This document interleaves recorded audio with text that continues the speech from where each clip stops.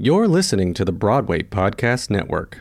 Step into the world of power, loyalty, and luck. I'm gonna make him an offer he can't refuse. With family, cannolis, and spins mean everything. Now, you wanna get mixed up in the family business. Introducing The Godfather at ChumbaCasino.com. Test your luck in the shadowy world of The Godfather slot. Someday, I will call upon you to do a service for me. Play The Godfather, now at ChumbaCasino.com. Welcome to the family. No purchase necessary. VGW Group. Void where prohibited by law. 18 plus. Terms and conditions apply. Hello, it is Ryan, and I was on a flight the other day playing one of my favorite social spin slot games on ChumbaCasino.com. I looked over at the person sitting next to me, and you know what they were doing? They were also playing Chumba Casino. Coincidence? I think not. Everybody's loving having fun with it. Chumba Casino is home to hundreds of casino-style games that you can play for free anytime, anywhere, even at 30,000 feet. So sign up now at ChumbaCasino.com to claim your free welcome bonus. That's ChumbaCasino.com and live the Chumba life. No purchase necessary. VGW Group. Void where prohibited by law. See terms and conditions. 18 plus. Welcome back to Talk Back, the Dramatist Guild's podcast about building the theater we want to see. I'm your host, Christine Toy Johnson. This season is all about collaboration. In this episode, we'll hear from artistic leaders from two theater companies that approach centering artists with disabilities in different ways. I'll speak with Nicholas Viselli from Theater Breaking Through Barriers, a company that has been doing this work since 1979. I'm also joined by Sarah Hom and Anna Morton from the Roundabout Theater Company, an institution that has been working hard this year to expand their programming to be more intentionally inclusive. Hi, I'm Sarah Hom, Roundabout Theater Company's Director of Audience Services. Roundabout Theater Company is one of the nation's largest not-for-profit theater companies. We're located in New York, and we make our home on 5 different stages. We have 3 Broadway and 2 off-Broadway, and we produce a full season of work that includes both revivals and new works. And in addition to that, we also have a robust education program that does training for building the future workforce of the theater, as well as in the New York City school system. Hi, I'm Anna Morton, Roundabout Theater Company's literary manager. Hi, good morning, everyone. My name is Nicholas Viselli. I'm the producing artistic director of Theater Breaking Through Barriers here in New York City. Thank you so much for joining us today. I am really excited to ask you about some new programs that your theaters have created, I think especially during the pandemic, and specifically the programs that you've created to make space for works by, for, and about artists with disabilities. I'd love to start with Sarah and Anna. Can you please tell us about your Reverb Theater Arts Festival? Sarah. Yes, absolutely. So, Reverb Theater Arts Festival was conceived as part of our community partnerships work that we were doing in support of our relaxed performances. And we had partnered with several different organizations: Action Play, Epic Players, CoLab, and Dream Street. And we had been thinking about what more we could be doing with the disabled community. And so we partnered with one additional group, the Arts for All Abilities Consortium, and realized that maybe what we wanted to do was put together a festival of works featuring artists with disabilities. And that's kind of how the Reverb Festival came together. Originally, we had thought about doing it in person, and then COVID hit, so we went all digital. How did the program change once it moved to being virtual? It allowed us to really open it up to a lot more people, for starters. Before, we were looking, all of the organizations that we were working with all focus and are based in the New York area, ourselves included. And what this allowed us to do is when we opened it up and requested submissions, we got 80 submissions from across the country and a few from the UK. And it also allowed us to work with collaborators and artists who were not New York based. We really were able to cast a wide net and really expand the community that we were able to bring in. It was important for us to have a wide spectrum of disability represented in this festival because of all of the organizations that we were working with. That's something that we're very cognizant of going forward, and something that we hope to really work on for future festivals and future iterations of the Reverb Festival.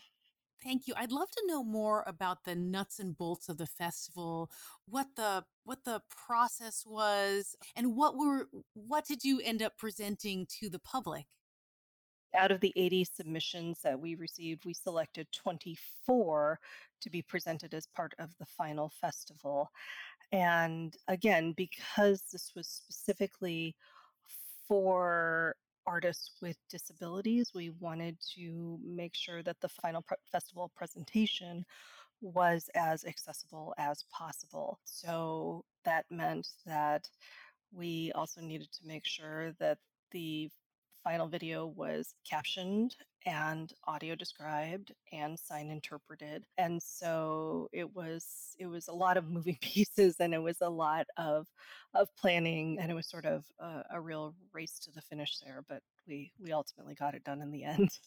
That's great. And Anna, could you tell me about how it was to be introduced to so many more artists with disabilities, or were you surprised at how many new artists with disabilities you were able to meet through this program? So one of the things that myself and our associate artistic director, Jill Rafson, were pleased to sort of help out with at the very beginning was, as Sarah mentioned, there were some partnerships within the festival of folks who we had been working with before. And so we were able to provide some names of artists who we already knew to partner with some of the featured artists in the festival, folks that we had worked with on stage and elsewhere who had connections in the disability community. And then to be able to kind of get to know these folks, some of whom were actually people who I had maybe encountered in other capacities, and then to be able to see their work in the festival was really exciting. And other folks who I've noticed as, sometimes that phenomenon where once you see someone's name or you hear a new word, then you're noticing them all over. Right. And I feel like that's been happening to me. I've noticed that with this festival in particular, that I'll be reading through announcements or, lists of names for folks who are applying for different programs at Roundabout and noticing folks who were featured in the Reverb Festival. So that's been exciting and has just sort of opened up myself. And also, I think this was the hope with the festival, to sort of see the different talents that these artists have to offer, because some of the contexts I'm seeing them in are not even necessarily the artistry that they were sharing in the festival, if that makes sense. Right. Thank you. I'm going to come back to you both, but I'm going to ask Nicholas about the virtual Playmakers Intensive that Theater Breaking Through Barriers held this summer. I'd love to know anything you want to tell us about that, Nicholas. Oh my goodness, thank you. I want to answer your question, but before I do, can I just give you a little bit of a history of our company? Oh, please, because yes. a lot of people don't know us or don't realize that we've been here for quite a long time. Theater Breaking Through Barriers is the only company that's working on an off-Broadway contract, on an off-Broadway level, that is dedicated to advancing the work of professional writers, directors, actors, technicians with disabilities. We were founded in 1979 as Theater by the Blind. But in 2008, we expanded our mission to include artists and performers of all abilities and disabilities. As far as our Playmakers Intensive is concerned, we actually began this shortly after the pandemic started. Since 2011, we were doing what we called our Playmakers Intensive, and we would do it every year. It was an annual event where we would gather together a group of artists, directors, and actors, disabled and non-disabled.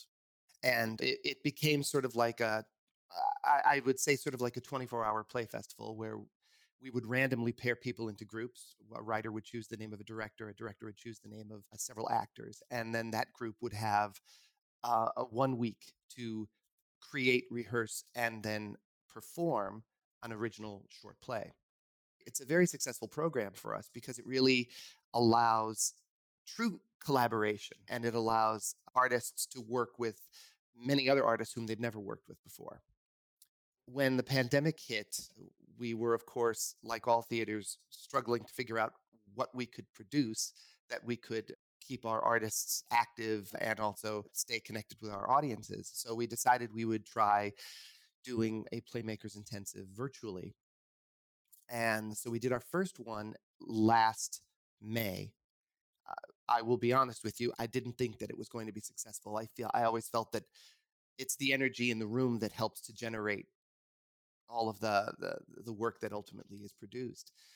But I was so pleasantly surprised and thrilled to say I was dead wrong about that. We did our first intensive, and the energy and the enthusiasm that we always were able to generate in the room live, we were able to duplicate online.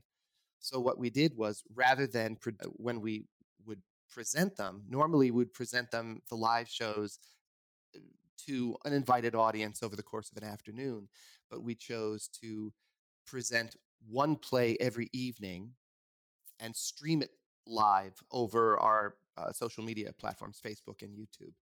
So it really indeed was live performances, and it was all original work that was created specifically for the intensive, for the artists that were presenting it.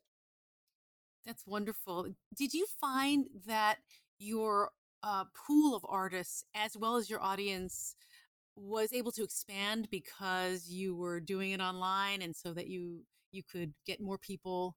Almost definitely. Doing the work virtually was truly a revelation for us, because we discovered, one, that we could, because artists can work wherever they happen to be, it allowed us to really reach out to many, many more artists. And we were able to work with artists who were in all parts of the world, disabled and non-disabled. Because we were able to stream live, those casts went out to everyone in the world. So we had people watching in Asia, in Australia, all over the place. It really was a game changer for us in so many ways. That's fantastic. I want to ask this question of all three of you about how technology helped or enhanced or didn't help or enhance the accessibility aspect for your artists and your audiences. Did you find any new techniques or tools to help with the accessibility for your audiences and artists? Nicholas? Working virtually is, for our disabled artists, it's wonderful because, again, they don't have to leave home. They can work from home. It's also a great equalizer because if you have a visible or physical disability, people notice it immediately and they automatically make decisions and assessments about you based on that disability. But when you're performing online, generally you're only seeing people from the shoulders up. And it's not that disability is hidden, but it really does give an opportunity for the artists to really reveal themselves as artists first and foremost. Right. Fantastic.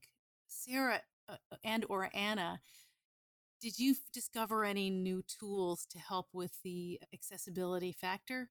This is Sarah. I really want to echo some of what Nicholas just said about presenting these pieces online in a tiny little box. It really did mean that you weren't always first going to the features of someone's disability, a cane, for example, which I walk with, or a wheelchair, or what have you, and that it really did help focus it on the artistry, which made it less about stories about disabilities and really just they became human stories, which ultimately they are and they should be, and that should be the focus. And as far as accessibility goes, living with a disability, you're always looking at innovation in whatever form that you can, because the world isn't necessarily made for you. And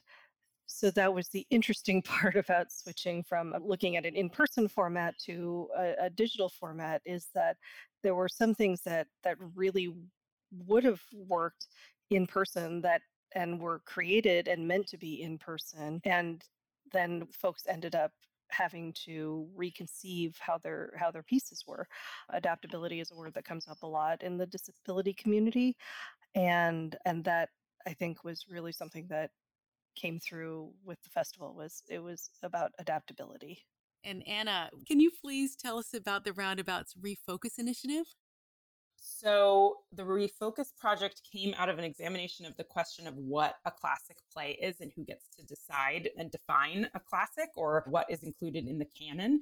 And Roundabout is a company that was founded to produce revivals. And so over the many years that we've been around, we have produced many of the plays that have come to be considered classics. And so as we look at our history and think about how we have contributed to defining what those classics are, we thought that perhaps we should be taking the spotlight that we have and shining it on some plays that were not included in the canon that we think of right now, but are canon plays and are classics, but have not been traditionally considered classics by the predominantly white theatrical establishment in this country.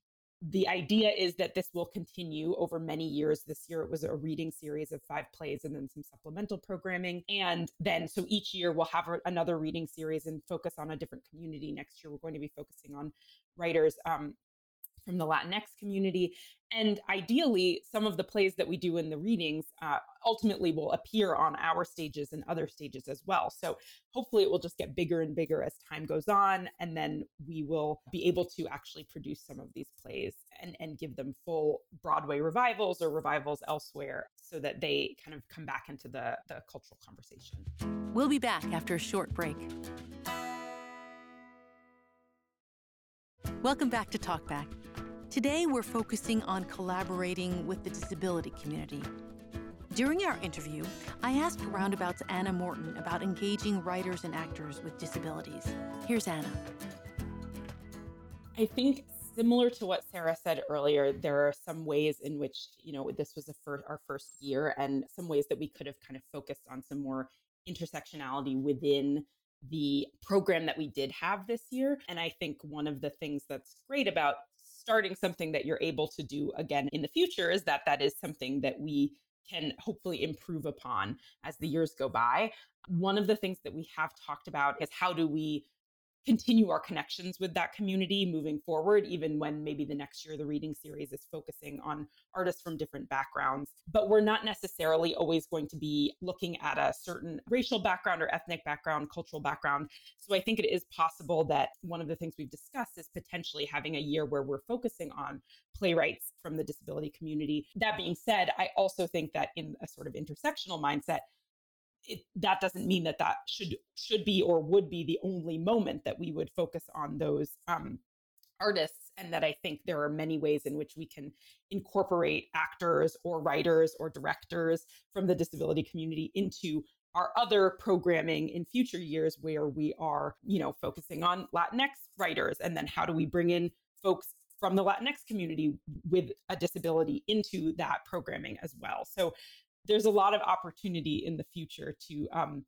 build upon that. And I'm hoping that that's something that we do as we move forward. Yes, that's wonderful. I also wanted to know how you envision finding the people that you don't know, bringing them in, welcoming them in.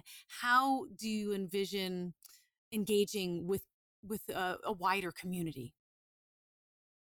Yeah, that's such a great question. I actually had spent some time over the summer and last spring meeting with folks, not necessarily even with Refocus in mind, but just meeting with some artists that I hadn't been able to connect with yet, in that kind of moment where we were all over Zoom and going, oh, I can actually have this meeting with that director from LA who, we had been saying one day we'll be at a conference together and we'll get to have coffee. But breaking down those geographical barriers meant that some of those folks then we ended up connecting with specifically for Refocus because we had a great meeting in April and I thought maybe they'd be a great fit to direct one of the readings we were doing. So that was something that I think I really appreciated about the virtual moment, that as others have said in this conversation, we were just able to work with people from so much further away than we normally are.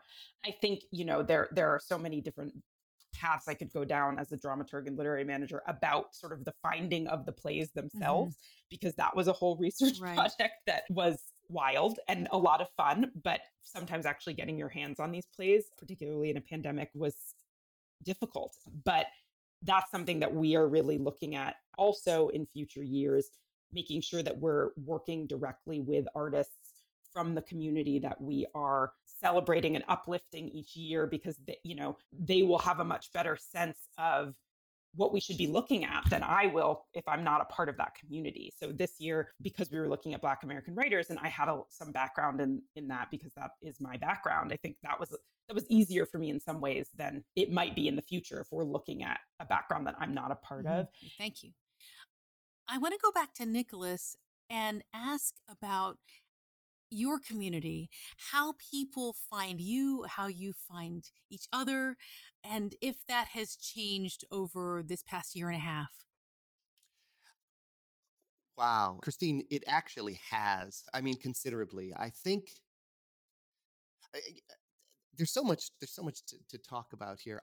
As a theater company, it's our goal to alter the perceptions of disability in our world by really sort of not only celebrating our artists, but really,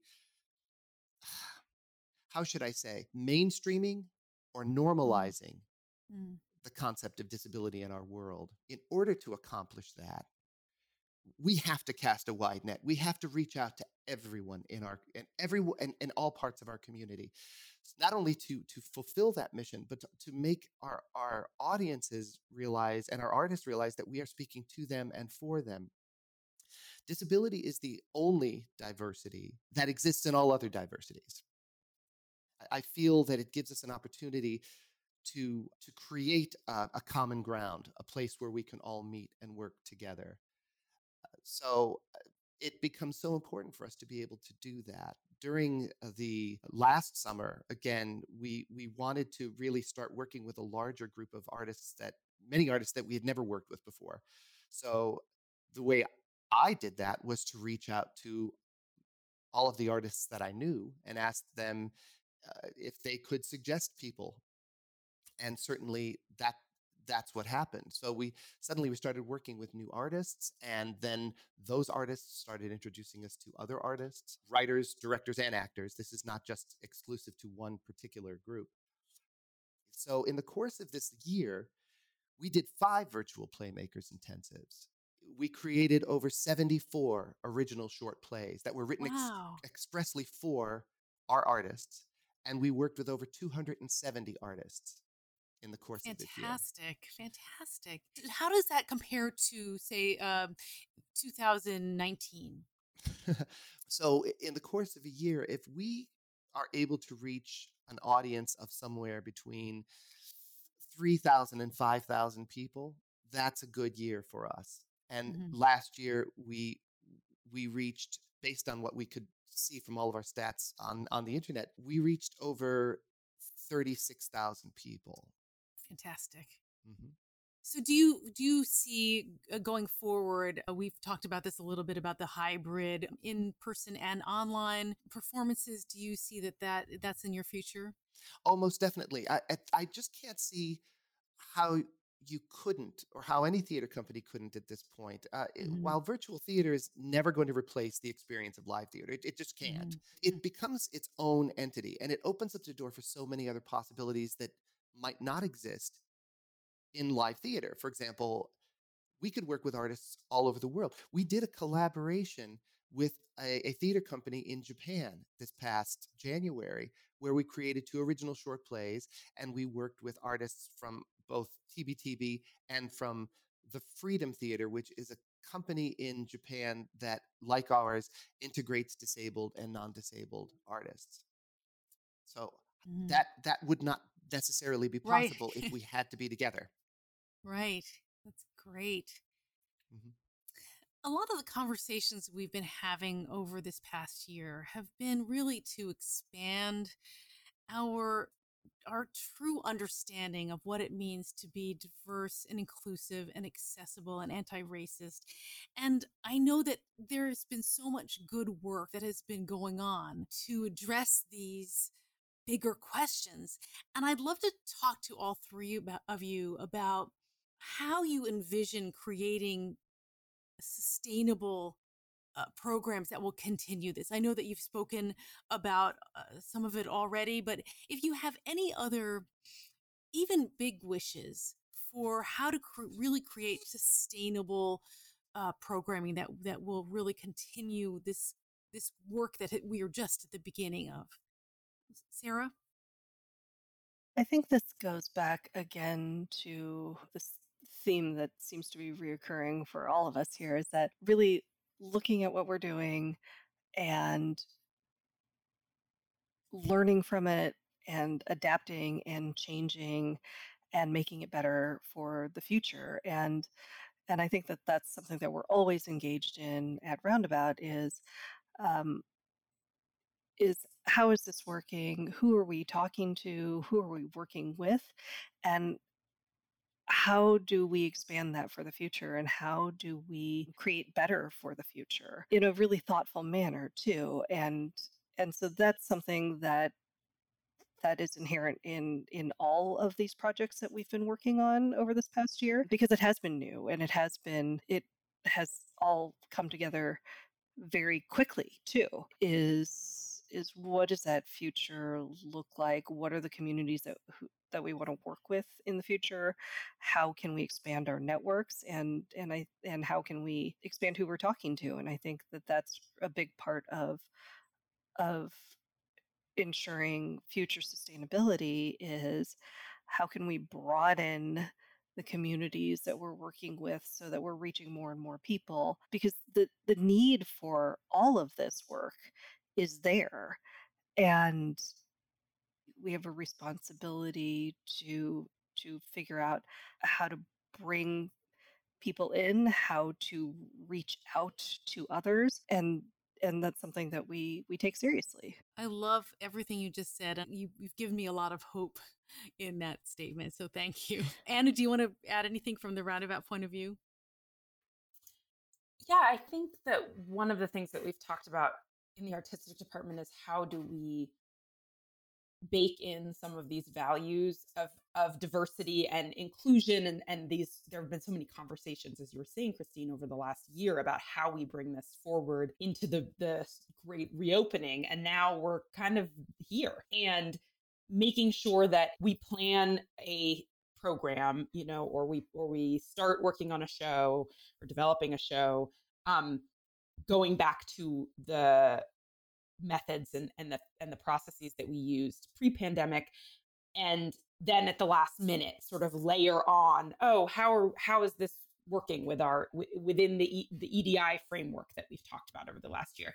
I think that's where things get really sticky, because when something is the final thought in a process, it's never going to really be accomplishing the goals and meeting the needs of the people who need to be included. And so making sure that when we're on the kind of ground floor, and I think, as Sarah was saying, that's what a lot of this work over the last year allowed for, because we had to start from the ground floor. We couldn't build on top of things we had already done, because that just wasn't a possibility. And so even when we are going back to programs and methods of working that may feel more familiar, we have to stop at the very beginning and say, okay, where are we missing, something? Where can we inject some of these conversations and values that we've really been promoting over the last year in, so that we're starting from a strong foundation and not just trying to meet some need at the very end because we feel like we missed it when we were beginning. Yes, absolutely. I think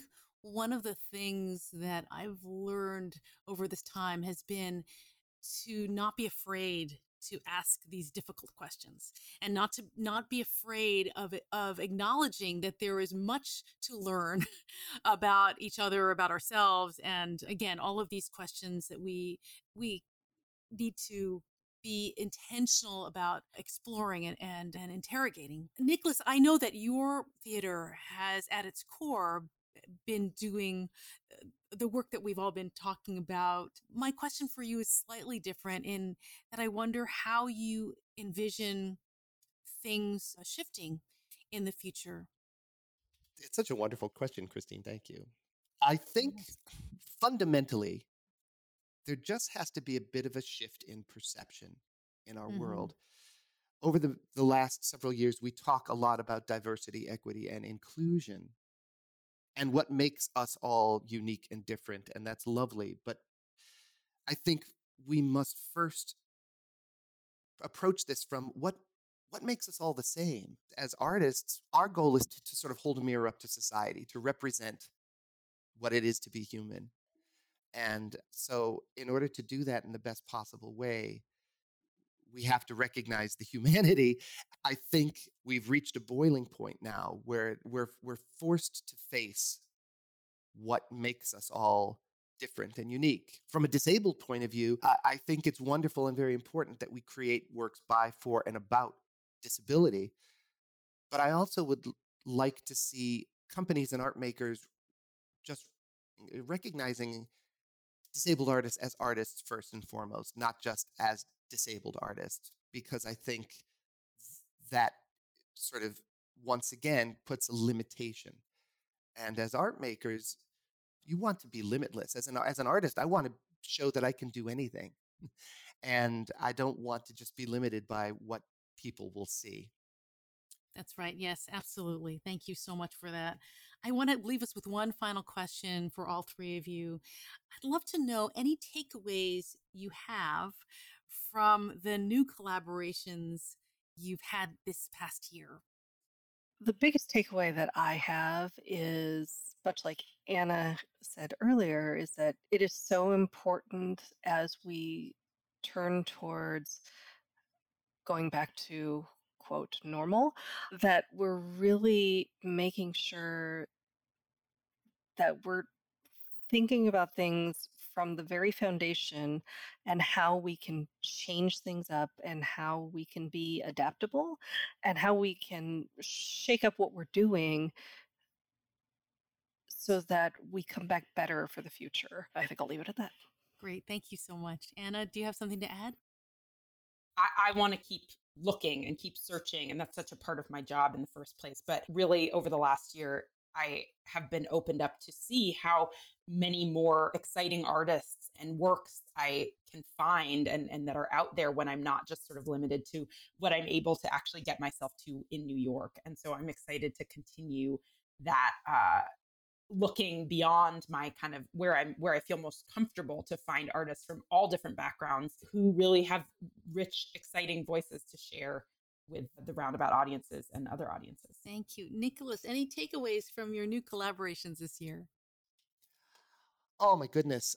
For us, and I feel a little weird saying this, but in the middle of this really awful pandemic, which sort of really limited us, I learned so much, and we had such an outstandingly productive year.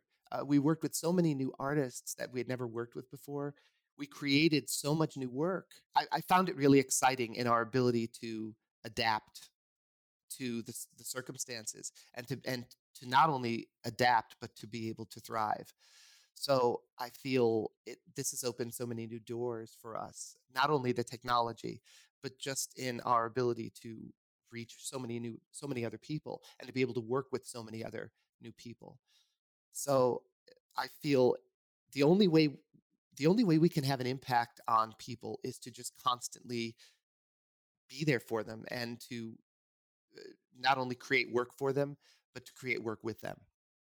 So I hope that we can continue doing this both virtually and live in person for years to come. Thank you so much. I can't wait to see what both theaters continue to do. Thank you to all our guests today for lending us their time and sharing their thoughts.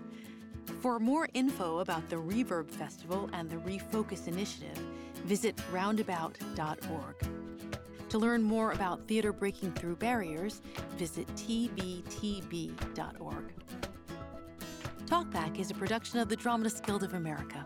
It's produced by Amy Von Masick, Sarah Storm, and me, Christine Toy Johnson. Robert Delaney Prine mixes our show.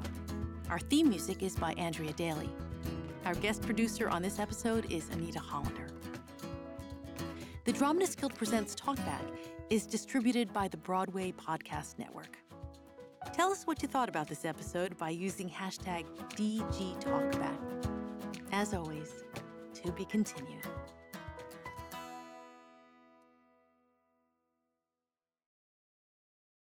Hey, it's Leslie Odom Jr. here on the Broadway Podcast Network to tell you about the Rise Theater Directory, a program of Maestro Music. Rise is a national online resource designed to connect and empower backstage and administrative and creative theater professionals from underrepresented backgrounds.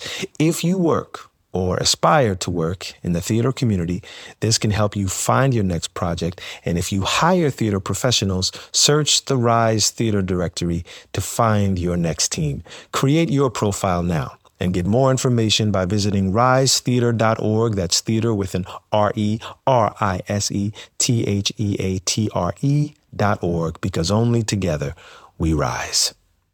With Lucky Land Slots, you can get lucky just about anywhere. Dearly beloved, we are gathered here today to... Has anyone seen the bride and groom? Sorry, we're here. We were getting lucky in the limo and we lost track of time. No, Lucky Land Casino, with cash prizes that add up quicker than a guest registry. In that case, I pronounce you lucky. Play for free at LuckyLandSlots.com. Daily bonuses are waiting. No purchase necessary. Void where prohibited by law. 18+. Terms and conditions apply. See website for details.